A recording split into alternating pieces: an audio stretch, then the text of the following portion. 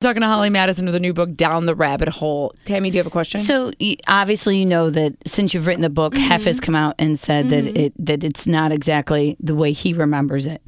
Do you think it's a bit of revisionist history, or do you think that possibly this was something you needed to do to satiate your ego, like with your choices? Or do you own those choices I see in the book? But how do you react to Hef's quote that you're rewriting? Well, when I wrote the book, I wasn't looking for any kind of reaction from him, so part of me just doesn't care. But when he says it's revisionist history, you know, that's not it at all. It's 100% honest and my true experience. He might not remember every little thing like I did, because I think the way he treats people, he's been surrounded by yes men for the last 60 years. And, you know, if he were, you know, coming down on me verbally, he might not think nothing of that. But to me, it was very hurtful and made a huge impression.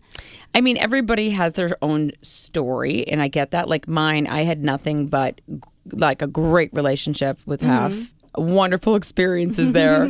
But I was also there, you know, at a very monogamous time. Right. It was a totally different era. And, you know, he is a very, you know, nice guy on the surface, and he's great to his friends, and I'm sure he's great to work with. But, you know, I was just in really deep in the situation. Did his penis work? It worked. It worked. Yeah. Were you like, damn it, it's working? Got the Viagra. did anything else? Was there anything else that was sexy at all? Like, were there moments? I mean, I liked him because, you know, I liked his personality on the outside, and, you know, I looked up to him. But it sounds like you didn't like his personality at all. Once I got to know who he really was, I was in denial for a really long time. Okay. And I wanted to like him because of the choice I made. I wanted to justify that choice.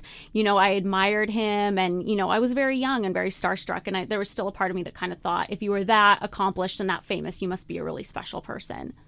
Yeah. You know, and what I find out in my own history of falling in love and in and out of love and relationships is we fall in love with the story of who we think somebody is. Right. And then we realize that story is not what we thought. Is what it turns out, you know? And then we have to make the decision to stay with them or not.